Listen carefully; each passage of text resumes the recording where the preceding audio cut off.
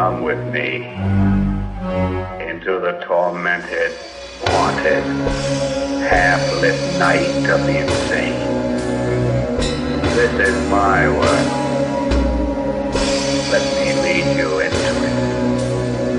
Let me take you into the mind of a woman who is mad. Hi, and welcome to Beyond the Cabin in the Woods, a good girl's guide to horror. I'm your polterguide, Kinsey. I'm your polterguide, Donna. I'm your polterguide, Adrian. Polterguide Debbie found a new indie band that she was going to check out, so it's fine. It's fine. It's fine. It's fine. It's fine. She was supposed to be back last night, but it's okay. Yeah, it's fine. I don't mean to be spreading rumors, but I'm pretty sure Debs is not a virgin.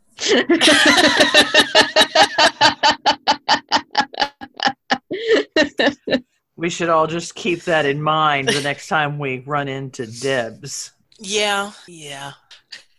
So, oh man, that found my funny bone, Donna. So if you're wondering, if you haven't figured it out yet, we have watched the 2009 film Jennifer's Body, which, funny enough, Friday night was the 11th anniversary of its release. Was it really? Yes, it was. I thought it was very apropos because that was the night I watched it. I was like, oh, all right, nice. Well, good job, us. Let's all claim we did that on purpose. We're totally going to claim we did that on purpose because that's how we are. Yeah. All right, so let's go around. Did you like it? Did you not like it? Had you seen it before? Because I wasn't for sure with you, Donna. So, yeah. I had not seen it before, as Adrian knows from the live. It wasn't a rant. I was just like, oh my God, she's going to kill. Spoiler kind of comments as I was watching it. Yeah, I enjoyed it very much. I really wish I had seen this movie in 2009 because I feel like it's a tragedy that I've lived 11 years without this movie in my life. It's a good movie. All right. I have seen it, but I also did not see it in 2009. It took me a really long time to get to this movie. And I had the exact same feeling as Donna once I did watch it, where I was like, why didn't I watch this before? This is fantastic. All right. I have seen this film. I saw it, I think it was pretty early on its home video release. I saw it. I watched it with a friend. I like it overall, but I've got things with it, but that's okay. And I know we will get into it with my things. But overall, yeah, I like it. It's a good film. And I'm always a fan of Diablo Cody's writing, So, all right. So let's get into it then. I feel like the first thing that I want to say is there are a shocking number of uses of the R word. Yeah. And it upsets me so much because I'm just like, man, if it weren't for that, this would this would be so great. We're just a different word would make this movie 1,000% more watchable today. I had forgotten about all of that, and then when it started, I was like, oh, yeah, oh. Yeah, about the same feeling. I do think I literally, startled the first time they said it. Yeah, actually, same. I was like, whoa. It's like, we're doing that. Oh, here we go. Okay. All right. But then it was cringe flashbacks to how incredibly ubiquitous that word was probably around that time, from the late 90s to this movie time. But now that you mention it, you know what word you didn't hear was a lot of homophobic slurs. Yeah. Yeah. No, you didn't, but I think that goes, I think that's you've got with a woman director and a woman writer. I think that has something to do with it. But you did have Jennifer referring to Colin Gray that way. Yeah. Yeah, you're right, yeah. But having your villain, I don't know. She, at that point, I feel like she is, we are not meant to think highly of Jennifer at the point in the movie at which that happens. Yeah. There is also the moment where Needy asks Chip if he wants her pink jacket. And he kind of smiles and says no, but that doesn't hit the same. No, you can make the argument it shows the difference in the two girls, their personalities. Mm-hmm. You know what I mean? Just where Jennifer probably would have made a big deal about that, and Needy was actually genuinely being, "Hey, you want my coat because it's cold." Yeah.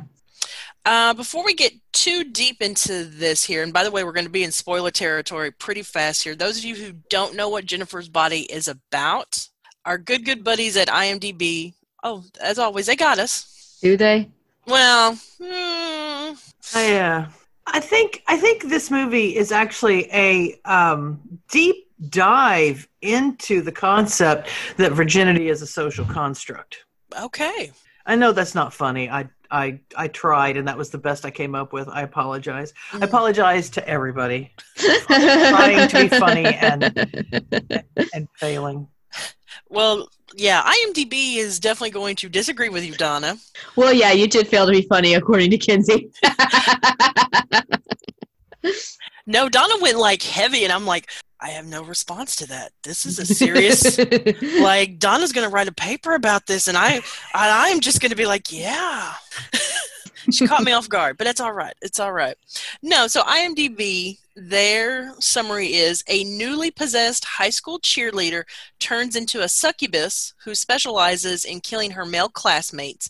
Can her best friend put an end to the horror? She wasn't a cheerleader, and she wasn't a succubus. No. She didn't fuck them to death. She ate them. Also, she was flag team. She wasn't a cheerleader. I think that Needy does call her a succubus, though. Yeah, she does. I think she's definitely she's succubus inspired, but she is to succubi as rage people are to zombies. Yeah, that science checks out. I'll give you that. It is science. Thank you. Yeah, you're welcome. I am a cryptozoologist. So I had forgotten with this watch that the low shoulder song is just kind of like the background music, almost some form of it from the get-go, and that part just made me cackle so much. It is ubiquitous. It's such a perfect, okay, like first off, it's kind of like a stupidly nice song to listen to, and I'm so annoyed by that because it's like they are so fucking fake. But also, it's such the perfect song for everything that's happening with Needy and Jennifer. And I think that that's really one of the things that totally, like, gets them killed. Because it's them singing the song that is, like, making Needy feel all these things about Jennifer at the prom or whatever the dance was. We should have started this podcast singing 8675309. We should have. I want to talk about the casting of this film because I felt like every 2 minutes I was going, is that Chris Pratt? Is that Amy Sedaris? That's J.K. Simmons with a lot of hair. It was. I enjoyed the casting of this movie quite a bit. I did too. I thought it was great. I like the adult casting of this film. The ones that you named, Donna, I'm such a fan of. Between Juno and Spider-Man, J.K. Simmons that's what got him kind of on his upswing, and that he was just so against type on who he was playing. And it's, oh man, and Chris Pratt, like he looked exactly like pretty much everybody I remember that was that type of person in my hometown. I was like, oh, that's hitting you're hitting too close to home for me there, Pratt. Yep. But I know, Kinsey, you had some comments on the casting. I do. Yeah, we can definitely jump into that right there. So I think casting two lead actresses because they are mostly known for being hot and not being good actresses, I think that hurt this film because of Cody's writing. Cody does some of her writing is pretty crackling, and you can kind of miss the subtleties of the jokes if you're not a stronger actress. And my examples are, so Ellen Page from Juno, like she nailed it. Like she got it. And then with Charlize Theron between Young Adult, I haven't seen Tully yet, but I know with Young Adult, like there's a lot of nuances that can be missed. And I think that's something that hurt this film. Like, I'm not saying that they're not good actresses. They're just not strong enough actresses to pull off the material. That is legitimately could not disagree more. I mean, like I said, I would watch this film even more if it's two other leads, and I think it would be a different film with two other leads. But I think they missed the mark. That's just me, though. I think that hiring two actresses who are, I want to be very clear that this is me quoting you, known for being hot. Yeah. was probably fairly intentional in this movie. And yeah. No, I don't disagree that it wasn't intentional, but I think you need a stronger actress. One that is just a little bit more trained, a little bit more polished, because they are fine. I'm not knocking them. This is talking about craft. I respect your opinion.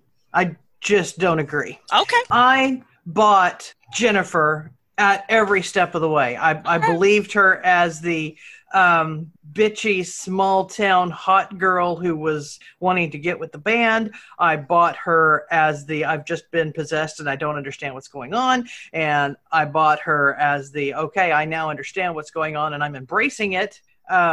I believed her every step of the way, and I thought Amanda Seyfried did an amazing job. And something tangentially related, I really, really loved how good a job they did making these very hot girls less hot. I'm not going to say unattractive because there was never a point either one of them were unattractive. They're too smoking to be unattractive. But I believe that Amanda Seyfried was the, am I saying her name right?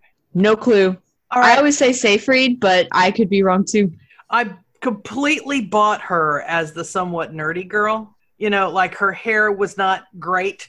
She wasn't wearing a lot of makeup. I bought her completely. And when Jennifer looked tired, she looked tired. She looked tired. And again, there was no point. Like I think Needy even says at one point, "Well, ugly for her." Yeah. And I was like, yeah, that's it exactly. She was ugly for her. Anyway. Yeah, I felt like Jennifer was sort of like Nega Eris, like the inverse of Eris in this. I've been playing the Final Fantasy VII remake, and there's this moment. Aerith. Sorry, Aerith. We know someone who goes by Eris, and so I was a little. I can understand your confusion. Yeah, I was confused. They called her Eris in the original, and then they did. Anyway, so she's sort of like the inverse of Eris. There's a point in the Final Fantasy VII remake when you realize that Eris is putting on a show that she is pretending to be happier and more chipper and all of that than she actually is. And I feel like that a lot with Jennifer, that she comes across as fake and stilted because she is fake and stilted. None of this is her actual personality. I think that the moment we see the truest form of Jennifer in the movie is the scene right before prom where she's sitting there doing her makeup, where she was just slathering on that foundation, and you can just see how like sad and defeated and like insecure she is right then. And I think that is the only time that we ever see who Jennifer really is. And I think that Megan Fox gets a lot of shit for being a shitty actress because she does a lot of B-tier movies. But I don't know. I think that she's legitimately good. And I think that she does exactly what she's supposed to be doing in this one. I also felt like we got a good shot of who Jennifer is after the bar burned. Because she found herself in a situation where being pretty was not going to get her out of that. Yeah. Her the few minutes there where she's getting out of the bar and then just sitting there on the ground, just curled up in a ball. Mm-hmm. I felt like that was some real Jennifer right there too. Mm-hmm. Probably the closest to like Jennifer's voice we got is when she, spoilers, kills Ahmet, and she's just like, and her voice is just really like flat and like, "Are you lost? Does anybody know you're alive? Come with me." Like, I don't know. I do think we get little flashes of the actual Jennifer, but I think who we're seeing most of the time is not her. To get really deep into a movie that never particularly asked me to do this and answer questions that also nobody asked me, but I'm going to do it anyway.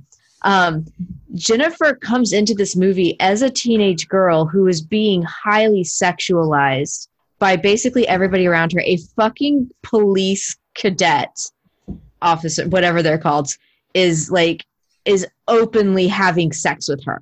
Like, he does not care very much that Needy knows that Jennifer is talking to him about it in this bar. Mm-hmm. You know, whenever she says, thanks to, I don't know his name, thanks to so-and-so, I'm not even a backdoor virgin anymore. Roman. Thanks to Roman, I'm not even a backdoor virgin anymore. That sentence right there doesn't have any autonomy for Jennifer. She doesn't say it in any way that makes it like, yeah, this was definitely something that I was into. Like, she says, thanks to Roman. And so I feel like when we come into this movie, what we already have is like with Jennifer is a traumatized girl. Yeah, there's some things that she does, especially in the bar, when she even talks about getting the drinks, Mm-hmm. that, you know, that she's basically going to flash the bartender to get drinks because she's, 17? Yeah, she's 17. Mm-hmm. And that she's just so, I don't want to say blasé about it, but it's just like, yeah, it's Tuesday, so this is what I got to do, you know? Yeah, the way that she deals with her sexuality is first off, I think they do a really good job of it because it feels immature. And it also feels very much like a character who has been taught, like a person who has been taught to weaponize their sexuality that way. And so, like, I remember being honestly sort of surprised when her mom seemed like when her home life seemed okay. So that I'm like, well, all right, well, we see her mom, but it's probably pretty telling that we don't see her dad.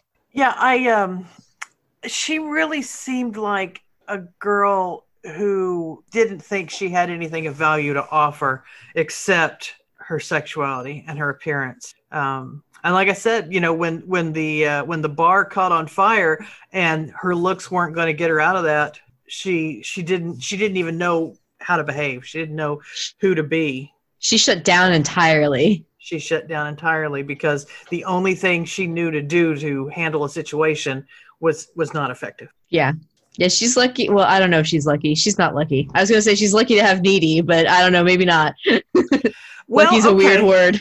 Well, then Donna, that brings into what you wanted to talk about. Yeah. Since we're at the bar and all of that. So here's the, let me tell you some stories.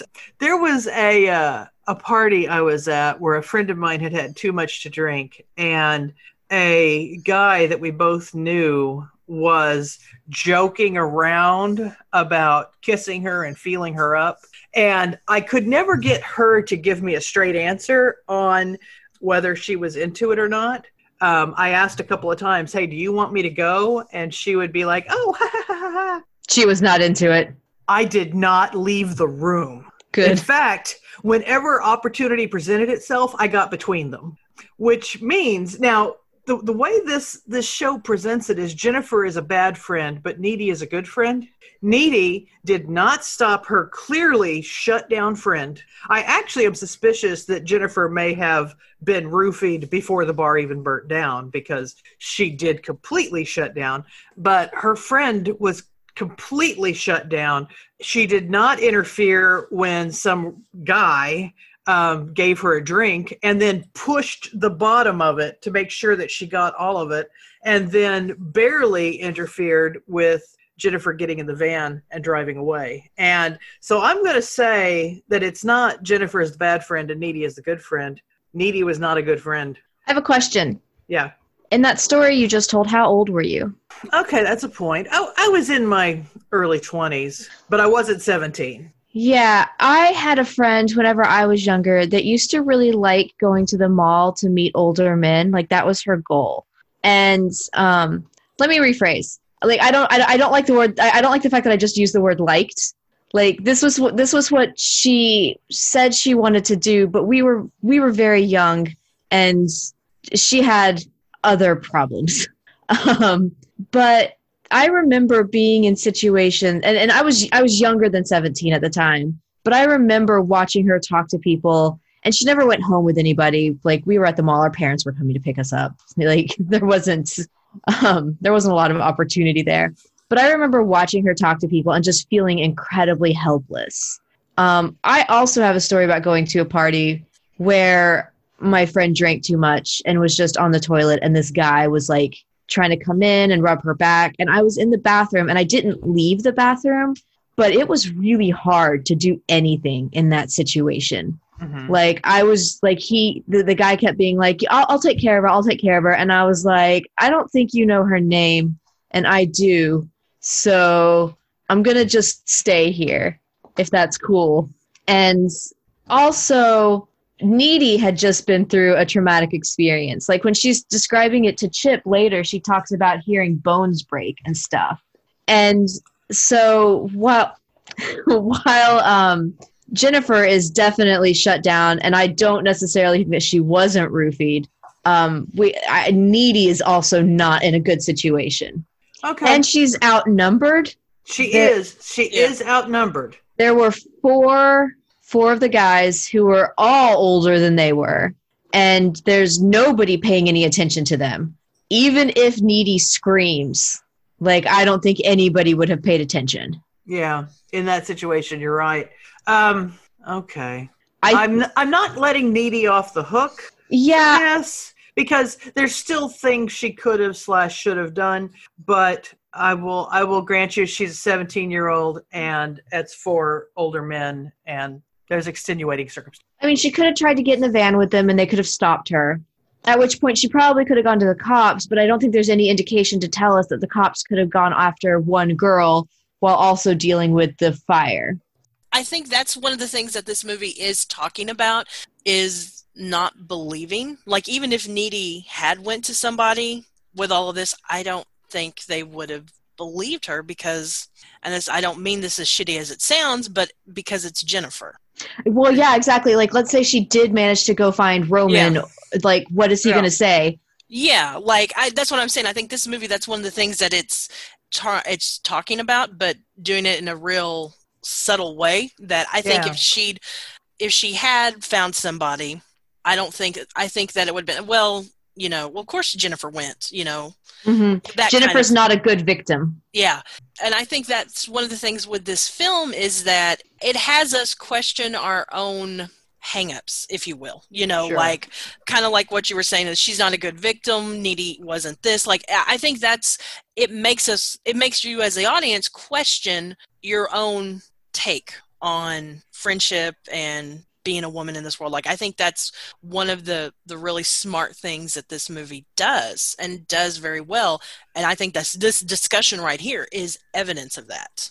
And I think you're right that if Needy had tried to get in, I don't think we would have Needy. I think they would make it look like she was killed in the fire. I think Sure. that, and I think if Needy had went to somebody, I don't think they would have believed her because, as Adrian put it, Jennifer's not a good victim. And it kind of, you're damned if you do, damned if you don't. I guess my point is she didn't try any of that. Yeah. I mean, we can look at the way that Chip reacts whenever she tells Jennifer. Chip, who is, like, honestly pretty cool. Like, he Chip's is awesome. Yeah, for the most part, he is nothing but sweet through the entire movie, except when it comes to certain things, particularly Jennifer. Like, when Needy tells him that something happened to Jennifer, he's like, we can't go after her. And like he's so done with that already.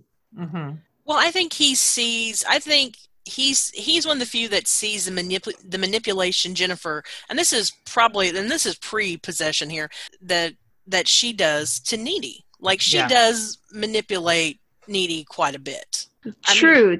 Agree. But I don't think that means that Jennifer should be left to be in a van with strange men. No, I'm not, and I'm not advocating that either. That's not my statement of she got what's coming to her kind of thing. That is not what I mean by that at all. I'm just more putting evidence on to the things that Chip has kind of done with Jennifer. Right. Well, my thing is that he doesn't see, like, as despite the fact that Chip is awesome, like, objective, like, he's great. He's super respectful of Needy when they have sex. He's really sweet, even talking about it. He's just, like, he is adorable and sweet through the entire movie, except that he never believes Needy, like, he never believes the extent of things. When Needy tells him something, he never listens to her about how bad it is. I find it interesting with him when it comes to Jennifer. He almost seems like he's, and maybe I'm using, and I might be using this term wrong here, but it almost feels like gaslighting with her. Like, almost like, no, she's not this. She's not. Basically, anytime Needy is bringing up Jennifer, especially after the demon possession, he's very dismissive of Mhm. of everything. And that's why I said it almost there's a to me there's a lot of gaslighting that happens to Needy in this film too. So much. Which brings me to one of my favorite lines that didn't make it as the official quote, which is that she's actually evil, not high school evil. High school evil is a perfect little nugget of high school life. It really is. And Jennifer was so perfectly high school evil too. Like Jennifer can give a bullied kid flashbacks, man. Yeah. Oh, so how gay do you think Needy is? Because I think it's a lot. I think that if Needy could be in a polyamorous relationship with Jennifer and Chip, she would be. Speaking of Chip not believing her, something that I started to suggest as a quote, but it was too convoluted to do it, was when Needy said she puked up disgusting prickly stuff that looked like roadkill and sewing needles, and Chip says she probably inhaled a bunch of smoke. Yeah. Like if I said somebody puked up roadkill and sewing needles and somebody was like, she inhaled a bunch of smoke, I'm like, oh, I'm sorry. Do you breathe through your fucking stomach? Yeah. Like, I don't know. I just, that was the one time where I was like, oh, Chip, man, Chip. So I mentioned before that I feel like Needy is pretty bisexual in this movie. And then as I was looking that I started looking the movie up on TV Tropes, and apparently Megan Fox has said that she was playing Jennifer as a deeply closeted lesbian. That tracks. Yeah. She never went after boys that she liked. She was going after boys to get like status, and then she was going after boys that Needy liked, like Colin and Chip. Yeah. I think Needy was probably bi, and yeah, I think the assessment of Jennifer as gay tracks perfectly. Mm-hmm. She did not particularly like guys, but they were useful to her. Yeah, exactly. Yeah, I think that kind of also tracks with our earlier discussion about Jennifer's her feeling to weaponize her sexuality, and I think that just kind of goes along with those lines. I liked the cameo from Lance Henriksen. Actually, Lance Henriksen played by Lance Henriksen. I guess I missed it. It's at the very end. He picks up Needy after she escapes. God damn! Yes. Okay. I looked at him going, I know that face. And I couldn't place it, and I finally decided that it was some character actor who's been in everything ever made, and you weren't wrong. And I wasn't wrong. Yeah, there's just 4 different versions of him. Okay, thank you for that, because that actually had been bothering me. Who was that? I went and I checked so many sources because I was like, that feels like Lance Henriksen. Like, he makes me feel safe, like he will avenge me if I die. But is that really, like, I don't want to be fooled again. Oh man, I was so excited because I had forgotten he cameoed in this, and I think that is my last note about this film. Is like, oh yay, it's Lance Henriksen. My last note is actually, she's hovering. It's not that impressive. I legitimately just forgot to take notes at one point. Like, I was just watching the movie. Yeah, I kind of had a section where I was just I was engrossed, and it's like, okay. So you mentioned being on TV Tropes, and that kind of brings me up to something I kind of want to talk about, the reversal of tropes in this film. Yeah.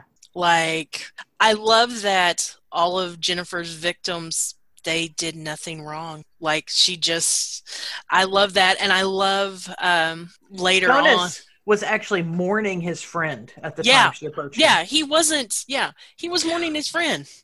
Was Jonas mourning his boyfriend? Possibly. Yeah. Something about that scene struck me as kind of gay. Particularly like the way whenever she was like, she kept pushing, like, Craig said we would make a good couple, and he was like, did he? You know, you're right. Yeah. Headcanon accepted. Mm-hmm. I also really like that Chip's mom gives Chip the speech that you hear slasher girls get, or, slasher girl in slasher films of there's someone targeting young girls. Like, Chip gets that speech, and I've seen this movie several times, and I completely just missed that one. And then this last watch, I was like, oh, he's getting the watch out speech that usually girls get, and I like that. I love it, and if he'd used it earlier, he might have made it. But I also appreciate that he did get to save Needy with it. Yeah. I like that he stabbed Jennifer. Uh-huh. Did not successfully kill her, but stabbed her. Mm-hmm. And my God, the line, I think I was already dead. But I know! Oh. It's just, oh, my heart. Oh, Chip. It was so good. Also, in the inversion of tropes, we usually have the dumb blonde and the intellectual brunette, and we've got the opposite of that here. Mm-hmm. Mm-hmm. Yeah, like, I don't know, this movie has so many, like, really great little details. This is actually a really good point to talk about why it failed. I was going to say, Adrian, did you want to talk about the marketing of this film? Yeah, so, like, the tagline of this movie was, Hell is a Teenage Girl, and I remember writing a review for this movie. I think that might be why I eventually, like, watched this movie at all. It was that I got assigned to write a review for it somewhere. And I think my title for it was Hell is Bad Marketing, because whoever marketed this movie just did not understand it.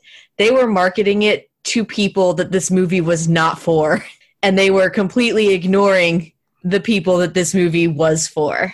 If I had seen any trailers that were remotely representative of what is actually in this movie, I would have been in that fucking theater so fast. How did they market it? I don't remember any marketing for it. It looked like it was Megan Fox playing a big, sexy monster and kissing girls. Yeah, it was pretty... It was highly sexualized in a very titillating way. Yeah. Okay.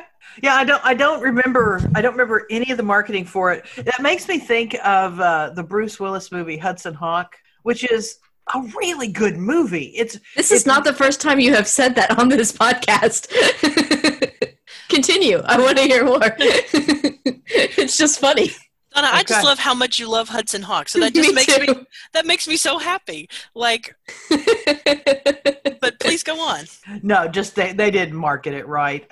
Bruce Willis was becoming a big action star as this movie was coming out. So instead of marketing it as this kind of funny, quirky film, they marketed it as a Bruce Willis action flick, and it's not. Which means the people who would have enjoyed it didn't go see it, and the people who did go see it didn't enjoy it. So. Yeah, exactly. I legitimately thought it was an action film, possibly until this moment.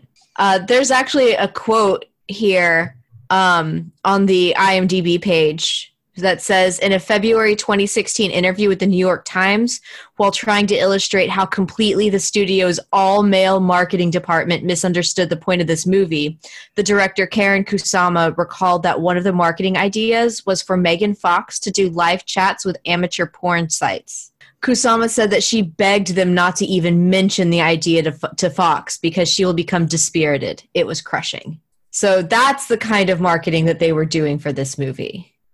So the all-male marketing team saw Megan Fox looking hot and decided that's what the movie was. Yeah. Yeah. Megan Fox looking hot, and the kiss between her and Needy was in all of the trailers, like prominently featured. Yeah. It is exceptionally bad. Like this, I remember like the movie posters, the trailers, and just being like, there's nothing in that fucking movie for me. I actively did not want to see it. I think I even talked shit about it. I was younger then. I don't talk shit about movies I haven't seen now. That's not true. There are some where I'm like, no, I feel really, really confident that is just a steaming pile of garbage. Most of them probably by J.J. Abrams. JJ. That's not this podcast. No.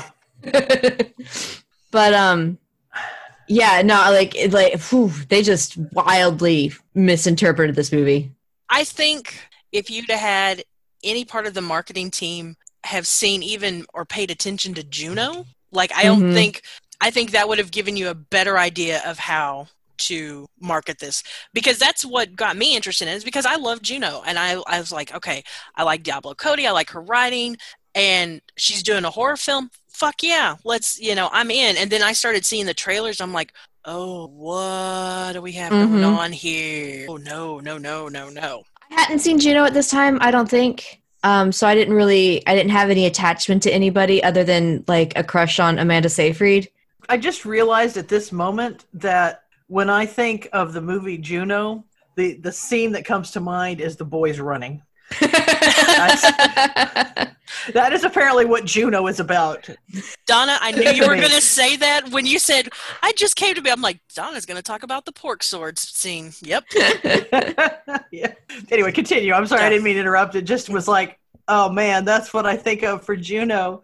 A side note about Juno, as I was doing research, I read that Diablo Cody has said that she probably would not make Juno today because she did not realize the way that it was going to be portrayed necessarily. Whenever people were like, thank you so much for making this pro-life movie, she was like, oh, no, wait, no, that's not, I didn't mean to do that.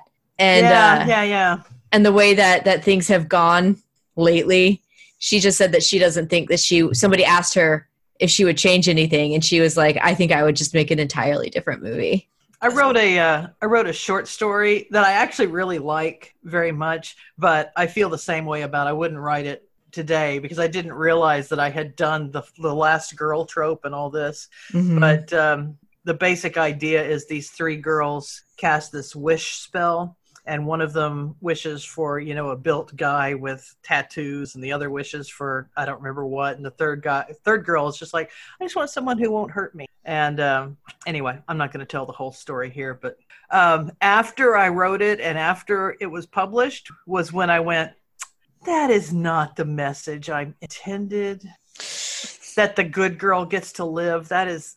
It's hard, man. I remember when I was writing Psychopomp and Circumstance, I spent so much time being like, is Chrissy a predatory gay? Is this okay? Oh shit, is Nell too bitchy? Am I playing into the trope here? Who can I kill that's not gonna kick the tropes, because this is a horror novel and I need to fucking kill people. It's hard, man. It's really, really... I think particularly when you're writing like horror or horror adjacent things, it gets difficult because you gotta kill people.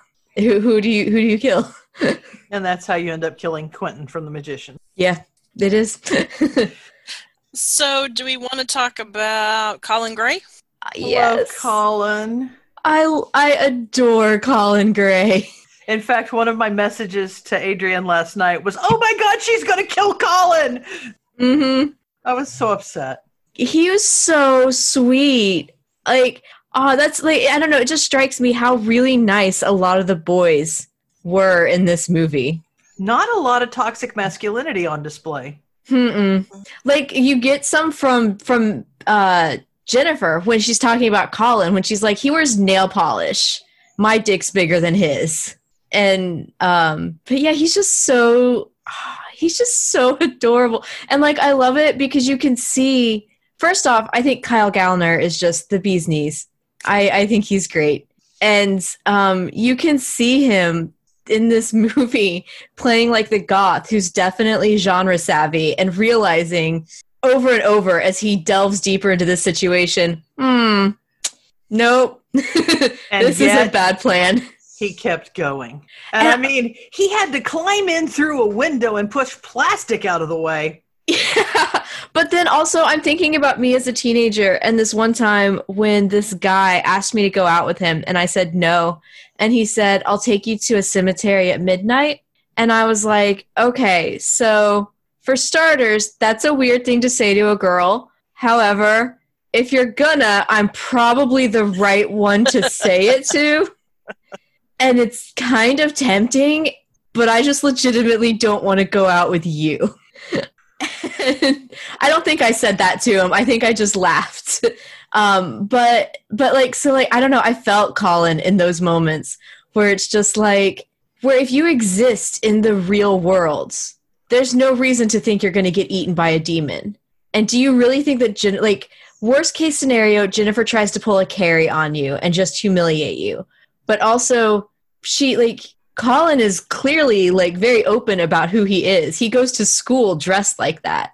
So, this could also just be Jennifer giving him the date that he wants. I guess speaking as kind of a little bit of an outcast in high school myself, the thought that kept coming to me every step of the way is that I would have expected that I was about to get pranked, that I was about to get humiliated, like you said, carried. And I don't know, maybe if I had the male equivalent of Megan Fox waiting for me at the other end of that abandoned house, maybe I would have kept going. But I just kept thinking, man, I'm going to turn. In fact, I was hoping, because I wanted Colin to live. I wanted him to live so much. I just kept hoping he would have eventually gone, no, man, nope, I'm out. But of course he didn't, because Megan Fox. I think, well, one, I like that Jennifer is the one that objectifies him. Like she is the one that's like, I've had guys like him asking me out. Just get to the point. Let's just go. I feel horrible because I'm like everyone else here. I loved Colin, and I would have 100% been needy and been friends with Colin in high school because be like, yeah, I like his writing. It's fantastic. And he wants to watch Rocky Horror. Fuck yeah, I'm in. Mm-hmm. So I think I was friends with Colin. I wanted to be friends with Colin, but all the goth boys that I went to school with were creepier than that. So yeah, no, and I think by the song he's listening to when we see him driving to meet Jennifer, I think that tells you that he really is very hopeful, that this is not a prank, and that's why he goes through with like, well, okay, I'll climb through the window. I'll do this. So I think it's him being hopeful that it's not going to end as a prank. And I think that song is so fucking telling of just him. I agree. My husband has just burst through the door to say, excuse me, what did you just say? Did you just say all the goth boys you went to high school with were creepy? So I need to amend that to say all the goth boys at my high school were creepy, except for the one I fucking married. Okay. I don't think I had any goth boys in my high school, or if they did, they were like goth light. Because I definitely know there was nobody that wore nail polish or eyeliner, because that would have tripped some things. So the moment that I realized that I was probably going to marry Christian was when he let me and my other friend Stacy give him a full face of makeup, and he wore a long maxi skirt on the last day of school, and I was like, this is it. This is the one. But yeah, I wonder if Jennifer has some kind of enchanting powers. Mm-hmm. Like at the very least, she seems to be doing something that dazzles men right before killing them. She said very early on, these are smart bombs. Yeah. And I think that's what she was doing, was pointing her smart bombs at them. Well, so it's like when she seemed to be getting boys that would not normally have kissed her. Like, I feel really, really strongly that Jonas was probably gay, and she still got him. And so, and then when Colin asked her out, it seemed weird. And there came a moment where it was almost like Colin came to his senses when she was like, I don't like boxing movies. And he was like, it's not, and then he just walked away. And so I wonder if she was just doing something, there was just not doing something, but if there was a magical pull. I mean, it's not that far of a stretch that she would have some kind of enchanting type powers with her being demon possessed, if you will. I think Colin and I think Chip are really good examples of that. And I mean, you could even make the argument Low Shoulder had some to an extent with them getting her in the car. Yes, granted, that's true. There's a lot of, there is a lot of other things going on, but you can make that argument that they kind of have that.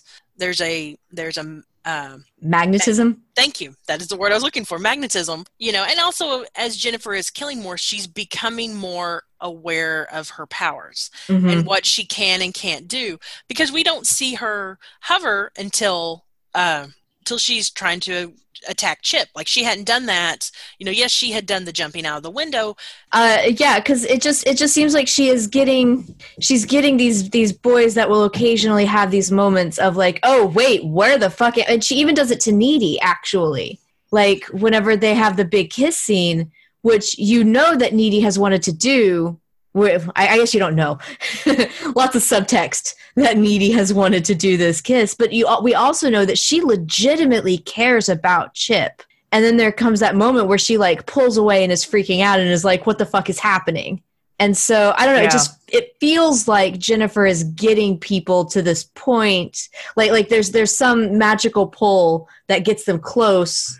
I think Colin is the best argument for that, because with Jonas, if he is gay, and at this point I have decided that he definitely is, he's still going to be closeted. He's on a small town football team, which means when the hot girl says, let's go into the forest. You go into the forest. He has to say yes. Oh, another inverted trope. I love the twisted Disney princess shit that happens there. Go on. Yeah. Oh, yeah. And with Chip, it followed with Chip that he would go with Jennifer, because she wasn't being overtly sexual with him. She was being a good, comforting friend. Let's go. So Need to talk about Needy. Yeah. Yeah. So it made sense with Chip. Colin was the one that it didn't entirely make sense. Yeah, and like it's even stated, I thought Colin only liked the dead girls, referring to the other goth girls. So like it's established that Jennifer is highly not his type. I do want to throw this out here. I think a fantastic double feature would be this film and Teeth. I think that would be I say you go for a triple feature and throw in Ginger Snaps. Well, yeah, no, you're right. Ginger Snaps would work. So, yeah, never mind. I am in that. Oh, I do want to say one more thing about the bands. I love when the fire starts and you see the lead singer just watching it. Yeah. Yeah. Yeah, for sure. That was as like there did not need to be any scene whatsoever of them setting that up or planning it or wanting it. Just the fact that he just sat there and watched it and smiled when it finally erupted was like, oh, they did this. Yeah. Oh yeah.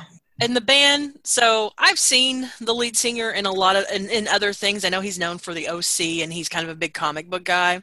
But man, him and the eyeliner, that tripped my radar. Oh, dude. Did he look like Brandon Flowers? Oh my gosh, yes! I got such killer vibes from Low Shoulder. Like, I have a note about that. I was like, well, this is some killer vibes now that Oh my god. Okay, so they had originally considered other actors for that job. Like, they actually even originally considered, like, Pete Wentz and stuff for that role. But I was just thinking, what if they just, like, put that eyeliner on? And they also, I think, originally had the guy that played Chip in for that role. But what if they just put the eyeliner on him and then realized he looked like Brandon Flowers and was like, hey, he looks like the lead singer of a band called the fucking Killers, so let's put him here. I like it. Yep. Since we kind of mentioned the band again, so I love them singing Jenny when they're it was so good.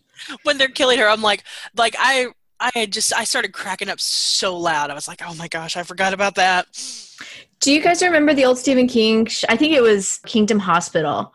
But there's like a moment in one of those shows where like something serious is happening and then everybody breaks out in song. That feels like Kingdom Hospital, because Kingdom Hospital was kind of gonzo that way. Yeah. I was going to say, I feel like this scene does it better, though.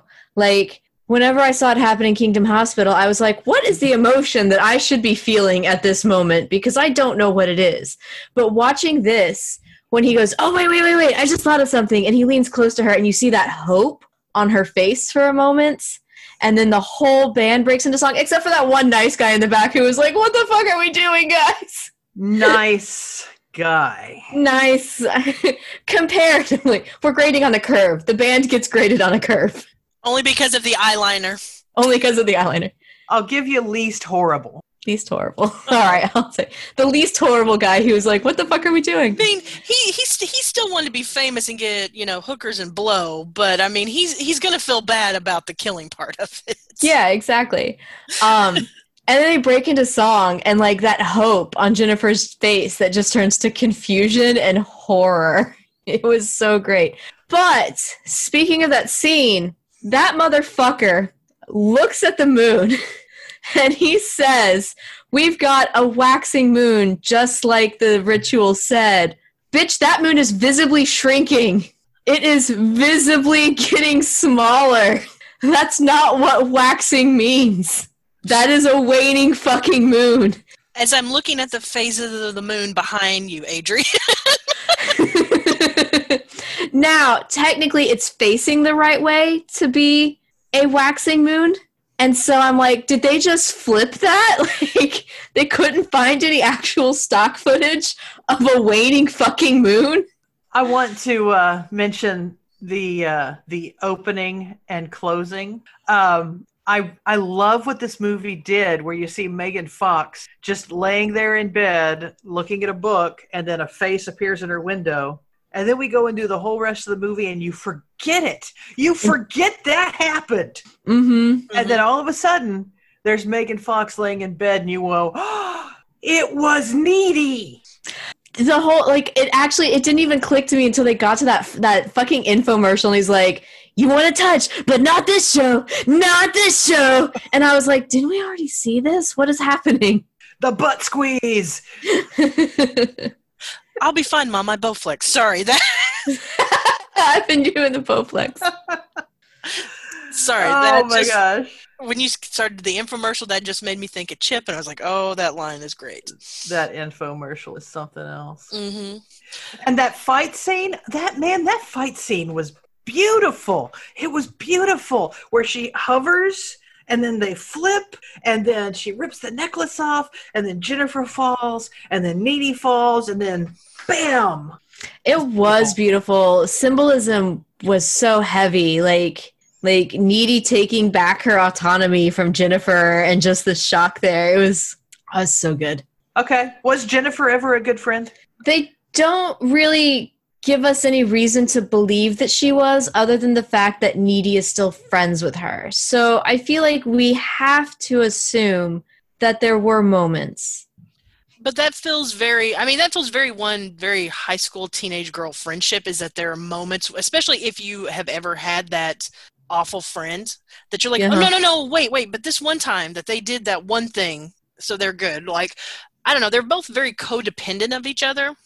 And yeah, I don't really think so, but I think that's all Needy knew. I mean, the girl's nickname is Needy, and I don't think, she probably gets left alone by the other bullies by being Jennifer's friend, so there's a lot she puts up with. And Good point. I don't think she is, but I don't think, I think Needy tries to be a good friend, but I don't think Jennifer really is a good friend.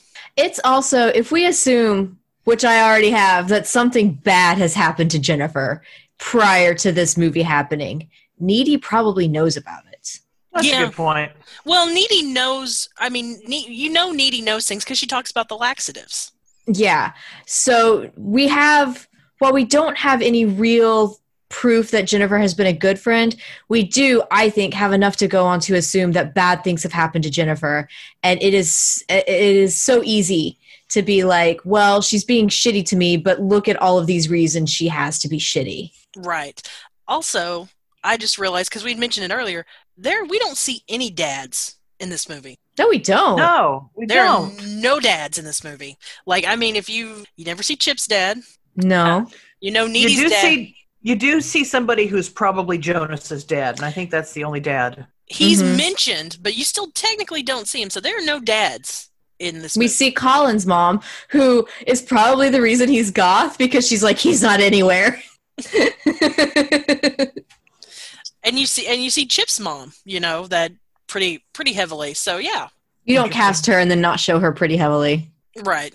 She's so great. She's such a great uptight mom. Oh my, like she just embodies that role all the time. I'm thinking about her in Dead Like Me.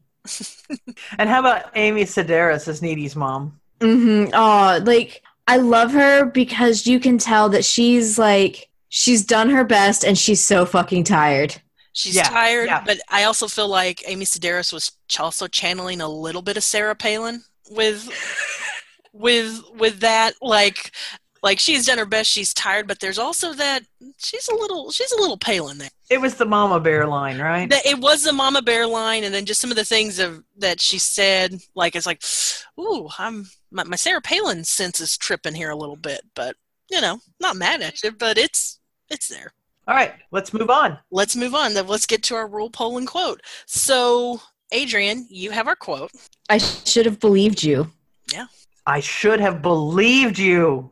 Just let that echo for a little bit. That line made me Yeah. feel something in my heart. Mm-hmm. All right, and Donna, you have our rule. Yeah, we had quite a bit of discussion of a lot of different rules, and all of them were, good. Like, don't get in the van with strangers and Reading a cult book. reading a cult book. But the one we settled on was don't eat your best friend's boyfriend. Yeah, I mean, probably it's entirely possible that the two of them would have survived if she just hadn't eaten Chip. Mhm. Yeah. You know what? I wonder if it was Chip or Colin. Colin was really the moment that Needy was like, fuck this. Well, she was still watching, though, with Colin. Like, she didn't actively try to kill him. Colin made her start her research on what exactly is going on with Needy. That's true. But Chip was like, oh, no, fuck this, bitch gotta die, I think after Colin, they weren't going to be best friends anymore. But it wasn't until she went after Chip that Needy was like, oh, you got to die. And I think that that's another thing that they're speaking to in this movie is the way that women are so socialized to be competitors with each other. Mm-hmm. Mm-hmm. Yeah. Yeah, because, and that's also with the Chip stuff is when she's starting to tell Jennifer secrets, where she's like, and she actually is, well, you're not socially relevant. Mm-hmm. You're this, you're that. And so I think, yeah, Chip is that turning point. Yeah. So don't eat your best friend's boyfriend. Okay. Just don't. Adrian, you have our poll. Do you think this takes place in the same universe as Buffy? I think there's some really good arguments that it does. The intersection between horror and reality in this movie, I think, is done really, really well and gives me a lot of Buffy vibes. Like the Sunnydale effect, where these supernatural things are happening and it's like people just can't quite see it. In World of Darkness, the mages have this thing called paradox, where when they cast these big obvious spells, the world is just like, oh, nope, can't handle that. Reality's got to lash back at you. And you can do covert spells, which everybody around, no matter how coincidental, will just come to a conclusion of why that could have happened. And that's what feels like happens in Buffy a lot and what is happening in this movie, where it's like, yeah, he was eaten, but other things could have happened. And anytime anybody can come up with any explanation for something, no matter how thin it is, they do. Yeah, I can, yeah. Also the wittiness. Yeah, the wittiness and the high school setting. Of course, in Buffy, they're really going for the analogy of high school as a nightmare. Mm-hmm. And that analogy isn't quite as pronounced in Jennifer's Body, but it is there. I mean, they are set in high school, and there's some nightmarish stuff going on. So that actually would probably have been a better tagline for this. High school's a nightmare. I mean, just to steal from that, than hell is a teenage girl. But no, I'm actually on board that this is the same universe as Buffy. I love the whole Sunnydale effect idea. Like, that makes a lot of sense. Also, my headcanon is probably even sprinkling the supernatural universe. And yeah, this is that would work too. Yeah, this is that world. This is that multiverse, if you will. Yeah. Also, just to kind of springboard off of that into this other thing I was going to say, that intersection of reality and horror is so great because, like, in Buffy, you see it a lot whenever Buffy's trying to, not tell her mom what she's going to go do, or when people have to deal with the fact that, all of these people are dead now. But with this movie in particular, when Jennifer's mom walks in at the end after Needy has stabbed Jennifer, that scene is just, I don't know, man. They could have not included that scene and not. No, but it was powerful. Yeah, that's the thing is that scene could have not been in the movie and not particularly changed the movie. But that scene was just Like, I don't think I breathed during it. Mm-hmm. I mean, can you imagine? Can you imagine walking into that room at that moment, being the mom? But Yeah. It occurs to me that Jennifer's probably not been normal at home either. Well, the way that her mom comes in, she sounds already tired. She's like, "What is it, Jennifer?" Yeah. So. It's just, like, I don't know, like, whoever decided to include that scene, like, good job. I forgot her. I struggle with saying her name, and I'm going to get it wrong. It's Karen. I know it's Karen. I know it's Karen. But good job, Karen. She's got some good horror cred. I mean, besides this, and she actually did my least favorite story on XX, which was the Only Son one, the Rosemary's Baby ripped off. But she did The Invitation, and The Invitation is fucking fantastic. I cannot say enough good things about that. Like, she did an episode of The L Word. She did an episode of Outsiders. I think she's doing an episode of Mandalorian coming up this season. She did some The Man in the High Castle, which, wow, that's funny. She's done more episodic stuff here of late, but she's got a good eye. She really does. So I'm always, anytime she's attached to something, I'm always intrigued to see what she's going to do with it. All right, are we? I think we are done. Do we have anything else? I feel like there was something super profound that I was going to say, and it is gone. Oh, well. Nope, nothing else from me. All right. Adrian, anything from you? Everything calls her a cheerleader, but she was swinging a flag, like she was on color guard, right? She even had a color guard t-shirt later, right? Yeah, and that's what's funny is her uniform's a cheerleader, but that's not color guard uniform. Like, that's not flag uniform. So I don't know. At my high school, the flags wore a similar uniform. Not quite that short a skirt, but similar uniform. Our color guard, they wore pants. Our color guard was ROTC, I think. All right. Well, thank you guys so much for listening. We do appreciate your love and support. We are on social media. You can find us on Twitter at Beyond Cabin, and Instagram and Facebook is Beyond the Cabin in the Woods. Of course, we have a webpage, beyondthecabininthewoods.com. If you're wanting to follow me on any social media, I am on Twitter and Instagram at Callista77. I think that's my cue. You can find me. You can find me on Instagram, Donna_Leahy. That's Leahay. On Twitter, I'm playing games with my Twitter handle. So if you go to my old Twitter handle at SoonerDVM, you will find a link to what my current Twitter handle is. And when I find one that I like, I'll let y'all know. You can find me on Twitter at Junkyard Poet. That's about it. That's all I'm active on right now. All right. We are also part of the Gumby Cat Network, so definitely give them, check them out. They've got some good stuff there. And as always, thank you to our editor, Billy, for making us sound fantastic and just being awesome. Thank you, Billy. Thank you, Billy. Don't read the Latin.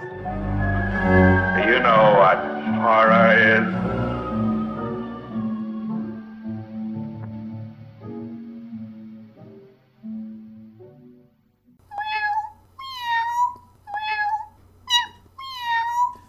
Gumby Cat Productions. Podcasts for podcast people. Meow.